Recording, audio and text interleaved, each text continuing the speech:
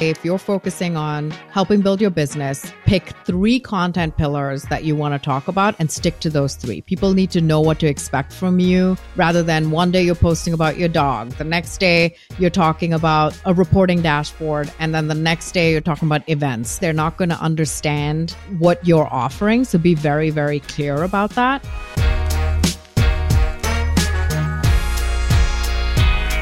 What up, my marketing people? Welcome to another episode of Mind Your Marketing. I'm your host, Jordan Shelton. Today on the show, we have Tass Bober. She is a B2B marketer at heart and now a landing page specialist. She's also really got a lot of momentum on LinkedIn with her content creating there. So we get into all things landing pages, B2B marketing, and building a personal brand on LinkedIn. I think you're going to like this one, especially if you're trying to do something yourself on LinkedIn or you work in B2B marketing. But before we get into it, I do want to highlight something. In the show notes page or the comment section, right now we have our social system 1.0. It's totally free. You go click it and you'll get the exact system that we use to create content for clients. Go check that out, totally free. Well, I will ask for your email, but that's it. Not going to sell you anything. Go there, grab that system. It'll help you out. Now, with that, let's sit back, relax, get into this episode.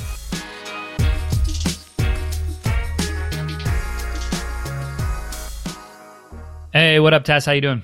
Good. How are you? I'm doing well. I cannot complain. Happy to have you on the show. I know I had your arch nemesis, Kevin, on a couple episodes, so it'll be good to follow it up. And I'm excited to see all the comments that he leaves on this episode when we post it. So He's an easy act to follow, though, so I'm not worried. Hey, there we go. Cool. So give people a little context on, I guess, what you do, your situation. I know you were in-house for a long time, but now you have your own consultancy, I guess we'll call it. What has the journey been to date, and what do you offer now from a service standpoint? Yeah, so for the last 15 years, I've worked in B2B marketing, accidentally or not. So I've been in-house for 99% of my career, and over the last 6 months have been running my consultancy. At first, it started as a fractional digital marketing lead, but then companies were like, well, what do I hire you for? What's the burning problem? And I got to speak to so many people who are doing stuff on their own right now, including Anthony Pieri. You should totally have him on the show, by the way, if you haven't already. But Anthony has yelled at me multiple times about writing more about marketing. And then he's like, you need to niche down. And so I did. And I married kind of my website experience with the 400 websites that I've managed and touched in my career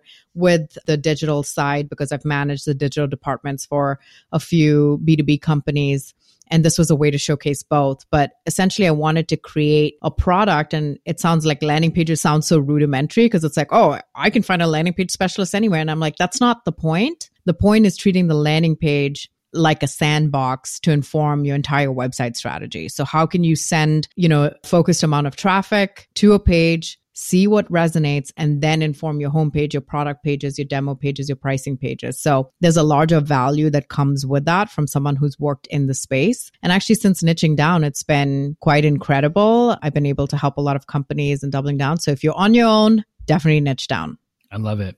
Yeah, it's so true, right? The landing page. I think people either just go, one, they either put it as like a subtask and it just kind of gets done when it gets done by a web dev team. 2, they hire a designer, not thinking about the copy, and really shifting that process to think about it like on a first date. If you showed up to the date, you got to show, okay, I got to put enough out there, enough information. Does this person want to come for a second date? Maybe I talk about some of my interests, maybe what I'm into, what I'm not, what I can offer, all these different things, right? I want to be buttoned up, take a shower that day. I don't know. All of those things. And it's like a lot of those can be mirrored in like a business website. It's the first interaction for a lot of times, for a lot of people after clicking an ad. And it's like, there's such a disconnect, I find, from ads to the lander to then the website experience is maybe shit. So talk to me about how you go in now and the landing page can act as really this, vessel to take the customer to different parts of the site. But talk to me about marrying that whole experience from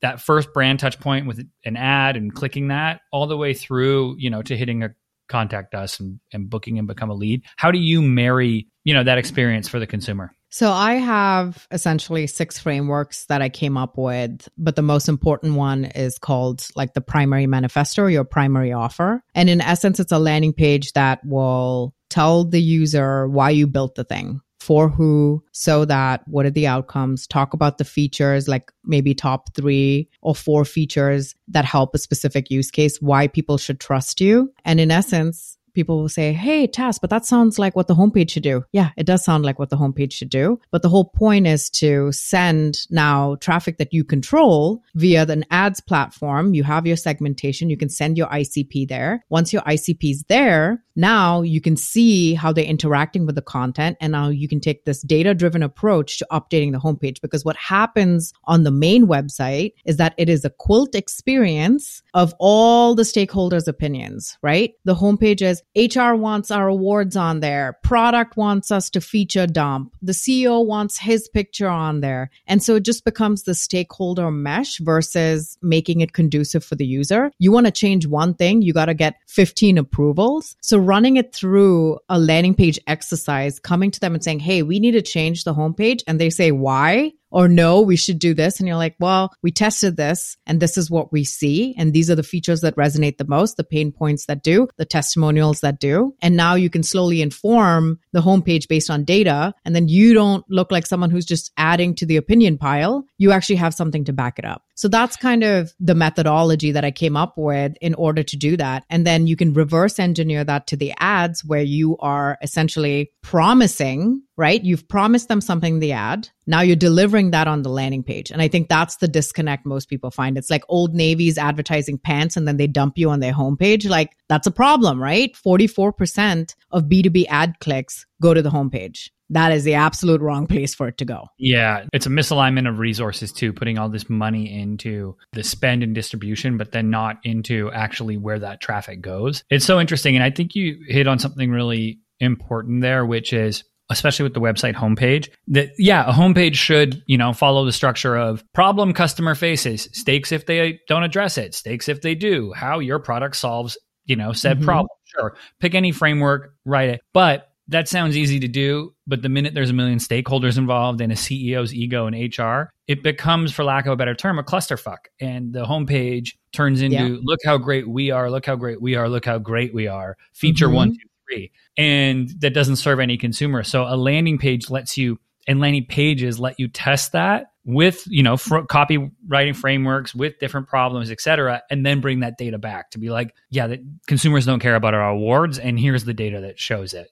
Exactly. Because like you said, otherwise it's just this opinion pile and it's chefs in the kitchen. And the amount of wasted time and resource and energy going in when people start arguing opinions on design, it's like, oh, this is going nowhere. So that being said, do you have metrics that you lean into outside of, just lead generation to test the viability of pages? Yeah. So there are vanity metrics, right? Which they get a bad rap. But I do this reporting that I call platform to pipeline. And so from the platform, that's like on stage, right? It's the impressions, clicks, your conversion rates, that kind of stuff. And those little things tell you what to troubleshoot first. So for example, if you get a ton of impressions, but not a lot of clicks, you know that there's some adjustment in the ad copy that needs to happen, right? You're not going to run to your sales team and be like, hey, there's a problem here. We're not getting clicks. They're going to be like, okay, what am I supposed to do with that? So it's understanding where to troubleshoot the funnel when you're looking at the reporting full-fledged. So one of the things I did with my agency partners too is expose what was happening behind the curtain, because there could be an ad that's getting a lower click, lower conversion rate, but they are driving more meetings, more quality pipeline. And so that means you should double down, right? So it's making sure that you're not spending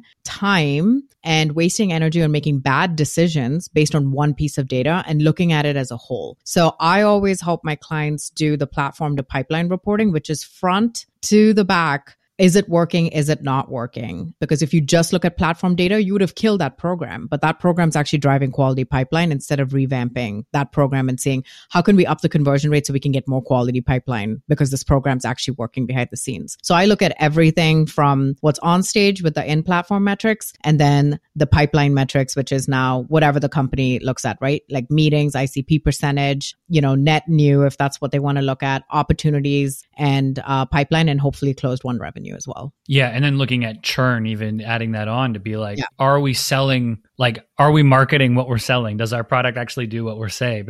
Or what we say? Yeah. I'm with you though on, I think people hate on vanity metrics. And to me, I'm like, they're all signals. Yeah. Positive indicators. The idea that someone's going to make a linear purchase on 6 or 7 figure software license is a hilarious concept. Like and I'd even say having an ICP or having like, our persona, it's like, well, on the flip side, the brand side you've been in, there's 13 personas usually at the decision-making table. So I've now moved to thinking more about what's the situation in which maybe not the buyer persona per se, but what are the situations in which my brand or the brand will be spoken about or evaluated? Okay, it's going to be in an internal conference room. Someone has to be armed to pitch our product against a competitor. And putting ourselves mentally in that room is going to help way more than being like, John has 2 kids and has a dog and makes $200K a year, right? So it's that next evolution. And I love that platform to pipeline, thinking about really that whole thing. So very, very cool in that regard. Yeah. And I think the persona thing is flawed, right? I mean, it can help inform some of the audience targeting and stuff, but I don't think I've ever been like, okay, now what is Sarah thinking about? But I think the biggest thing is you are equipping your champion, whoever that is, with the information in order for them to make the business case. When I was internal, I had to do so many business cases to get any tool, small or large. And the partners that helped me formulate that business case, and it could be like a 5-slide deck, like 5-page deck, that was the gold, why I'm identifying a problem that I need to solve, why this tool does it, giving them the options for, here are some manual ways I could do it, but this tool can also help us. And so evaluating against like a bootstrapped way to do it, another competitor, and this is how, this is how much resources it would take. This is how much money and budget. And this is how quickly we can move with each option. The partners that help me do that are the ones who won. And so now I think that should be a part of the process where you not only sell to the champion, but you're going to help them make that business case because they're not always the ones signing check. You have like a boss that needs to sign off on the decision. Now you have the CFO involved in every financial decision marketing's making. So how do you help them make that case to the uppers? Yeah. And it's the same thing. If someone's listening to this and they're in direct to consumer, it's the exact same thing. You need to equip the husband to sell the reason he needs a new TV to his partner. Like, it's the exact same concept. We can stretch it across, but it's so true. How can you equip the internal champion, that person who does believe, with enough to go and actually, because they're the ones ultimately selling for you when it comes down to it, which is interesting. So making sure that they have the appropriate, resources and information to do so. Very important. Now, all this is great, and you've moved now to having this consultancy. But one of the things that remiss if we didn't bring up is you are very active on LinkedIn, building I hate the word personal brand, just being yourself on social media. I guess, how impactful has that been? And then 2, how much time are you putting into creating content and being active on LinkedIn? Yeah. So in terms of impact, it's been high. I would say that about 70% of my business comes from me posting on LinkedIn, and about 30% are in referrals, either from existing clients, previous companies I've worked at, other peers who see my content and then they refer me, even though they've never worked with me. So that's been awesome. So I can't deny the impact. And when I first started on LinkedIn, that was not my goal at all. It was a creative exercise. I was working in-house at a company and I just wanted to write. And I thought a public setting would be great to get some feedback on writing because that's what I went to school for. And it was great. And I got a lot of feedback, and it just became this like side hobby for me that eventually gave me options when I went out on my own to, create a business. That was never, ever on my roadmap ever, but I'm glad that it happened. And then in terms of how much time, it takes a lot of time. I mean, I have 2 kids under 4. I'm busy. And do I post every day? Honestly, I can't. If I post 3 to 4 times a week, it's a good week for me. But the content that I do put out, I don't try to willy-nilly it, because what I've seen that works is with something like mine, graphics tend to work a lot better when I visually can represent the information I'm trying to get across. Those tend to do a lot better. Well, graphics take a lot of time. So sometimes it could be 2 hours that I'd work on a single graphic, but I'd post that and it will pay me dividends for a couple of days at a time. So it's almost like I let it breathe. It helps me build some time until I come up with the next idea that I can visually represent as best as I can. Those always tend to do really well and provide people with a lot of value. So that's kind of how I focus my time. I don't try to stick to a number of times per week and stress myself out. It's kind of like when I'm able to, I have a conversation, I'm like, this is going to be a great topic that other people can benefit from, then I'm going to do it. So that's how I think about content as well. I try not to, overdo it and have the strict schedule that I can't stick to. So I also find like those schedules and folks who do that, no shade, but if it's so strict, eventually the content is going to become mediocre and it becomes more of, I need to fill this, calendar versus I have something to say. Yes, exactly. You see a lot of that, can be on there. So I'm with you. And then I like, and for those listening, there's something with LinkedIn that I really like just from a technical side of it is the algorithm. Your content has a way longer lifespan. So people can see stuff that's a week, 2 weeks old. So if you're thinking like, I don't have time to post, I tell people, I'm like, post once a week, post twice a month. And that content will, if it's good, continue to be seen. Where other platforms such as, X, you're looking at a 24-hour window before that's up in smoke. So working on a graphic for, X Twitter might not have that same return, I don't believe, as LinkedIn. So that's something that's definitely to be considered, for anyone who's thinking about posting. Now, posting is one part. Commenting is another part. It's huge. Engaging DMs, commenting. How are you managing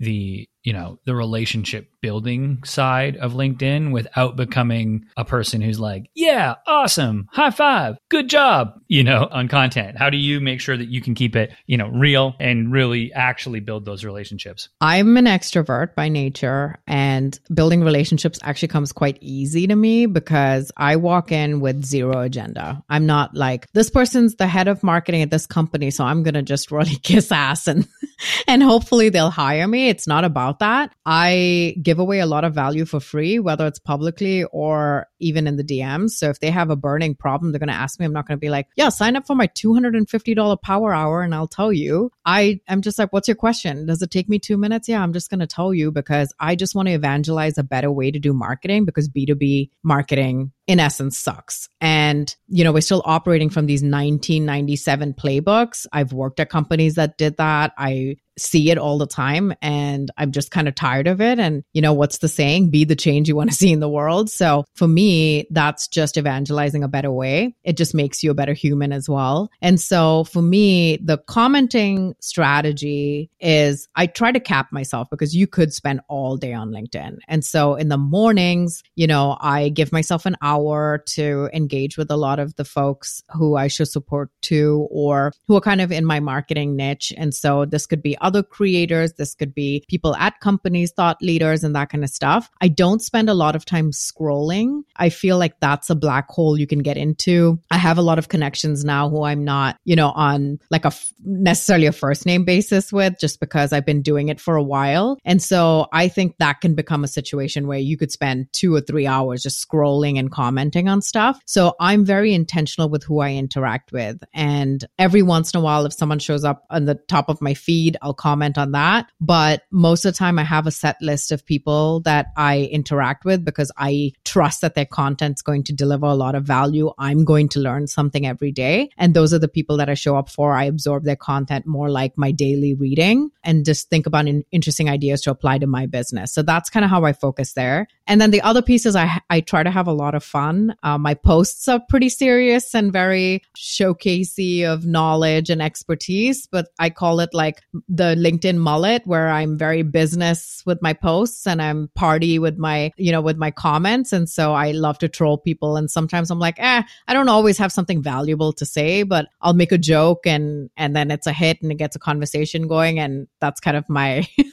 my strategy to just like have fun. We're all people on there. We don't have to be these like professional robots, show a little personality. People will notice. It shows you're a real person, especially with the amount of people using like AI commenting. Yeah. And like, yeah, it's out of hand. The AI commenting and, hiring a VA to do your comment, it's all out of hand. It's off the deep end, for sure. So that's awesome. I really like putting the time, binding yourself with time to say, I have an hour to do this, and just seeing, how that can help the business, right? It really does separate you from other people in a way that it just keeps you top of mind when people eventually have that problem. There's also another thing with LinkedIn that I think doesn't get discussed enough amongst creators is context of seeing the content. So the user opens up LinkedIn because they're thinking about their career or their business from they clicked on that little LI versus the TikTok or Instagram because they're thinking in a different want, different need. They're in a different mindset. I used to create for Instagram and do all these things. It's so much time to create a video for Instagram. And I realized it's like all my friends seeing it. Right. So it was like, oh, I need to separate what my fun social is from my work social. Mm-hmm. And now my Instagram is like photos of my dog. Do you post on other platforms or use other platforms? I do not. I barely have time for LinkedIn. But my second consideration, I was talking to Lachey Lewis. You should definitely have her on the show as well. But I was talking to her about it, and we both talked about potentially doing even just like 8 to 10 videos on YouTube. They're everlasting. They're optimized for SEO. People will search for stuff on there, and just showcasing our frameworks and stuff for free there. So people actually have a reference point, and just letting that kind of sit. So if I were to adopt a second platform, I'd go that route before I went another social media platform. So it's just a matter of finding the time to do it and making sure that I have something that's lifelong on there, because one of the things is that I am pretty early stage, right? 6 months in. And so my frameworks have adapted a lot. And I just don't want it to be a situation where going back and updating it constantly on a platform as well. I can almost test the concepts on LinkedIn a lot faster and get that feedback loop going, and then have YouTube handle more of the foundational elements that I want to be kind of evergreen. But I'm still just kind of refining what those are right now. Yeah, I like that. If you're going to do things like video, thinking in terms of permanency, where can you create something that this video we're doing right now is going to go on LinkedIn, on YouTube. It'll be there forever, and people can search your name, my name, see it. And I'm a big fan of that from the video standpoint, but creating fleeting video, that is very, the juice doesn't equal the squeeze for me when it comes to that. So I'm with you. Cool. Now, before I let you go, any advice you'd give to somebody who's, starting out on LinkedIn or creating content on what they should do, where they should start? Yeah. My husband's actually trying to start growing on LinkedIn, and he's realizing the pains that I went through when I first started 9 months ago, and realizing that it's not as easy. And so one of the things is it's easy for the lurkers and the people who aren't posting to point fingers and say it's cringy and do all of those things. But in my opinion, posting content and posting your expertise out there is an act of bravery, because it is scary to put yourself out there. You're opening yourself up to heavy scrutiny, validation too, but heavy scrutiny. But you're leaving a legacy behind, right? Because now I have years worth of content that I've written. I mean, if you think about 9 months at 3 to 4 times a week, I have stuff that I didn't even know I knew about that I posted, and the amount that I've learned in that time, just clarity of thought. Like, you can ask me about landing pages today, or you can ask me about a compelling CTA or ads distribution. And I've already thought about these things because I've posted them. So you can articulate your thoughts a lot better. And it is a difficult thing to do and keep doing. It's like, how do you come up with ideas every single week? But it does take a lot of practice. And ironically, it gets easier over time to keep putting yourself out there, and you learn what works, you learn what doesn't work, and you keep putting it out there. I think the biggest thing before you even start, though, is to figure out, what is your goal? My goal was never to start a business, but once I started a business, I knew that I needed to be a lot more focused with my content in order to drive more inbound, drive more conversations that had meaningful financial impact. I mean, no one's doing this for nonprofit here. We all are in for-profit businesses, but that's when the stuff changed. So I would say, if you're focusing on helping build your business, pick 3 content pillars that you want to talk about and stick to those 3. People need to know what to expect from you, rather than one day you're posting about your dog, the next day you're talking about a reporting dashboard, and then the next day you're talking about about events. I mean, like they're all discombobulated. They're not going to understand what you're offering. So be very, very clear about that. And then secondly, if you are on your own and working through stuff, always niche down. It was so uncomfortable for me to do so, but there really is riches and niches. So I would definitely try to do something around that. But if you're posting just for fun, there's tons of CMOs, there's tons of CEOs, heads of marketing who are posting, and they're in-house. They don't want to necessarily advise other companies. But what it does is it gives you options, because now when that announcement post comes at some point where you're saying, hey, I'm moving on to my next opportunity, you're going to have so much brand equity that people come to you. You're not going to be competing with 1,000 of your best friends for the next application for the next head of marketing. It's going to give you options. So cringe or no cringe, in the beginning, all my friends were like, oh, it's so cringy. And now they're like, oh, you're a LinkedIn powerhouse. You're on all these pods and you're posting. I love your content. So that mindset changes. So you just want to drown out the noise and just know what your goals are and focus on doing that, because there's no downside to building any brand equity. And I have never met a person who's had success online call another person creating content cringe. It's always someone who's never done anything.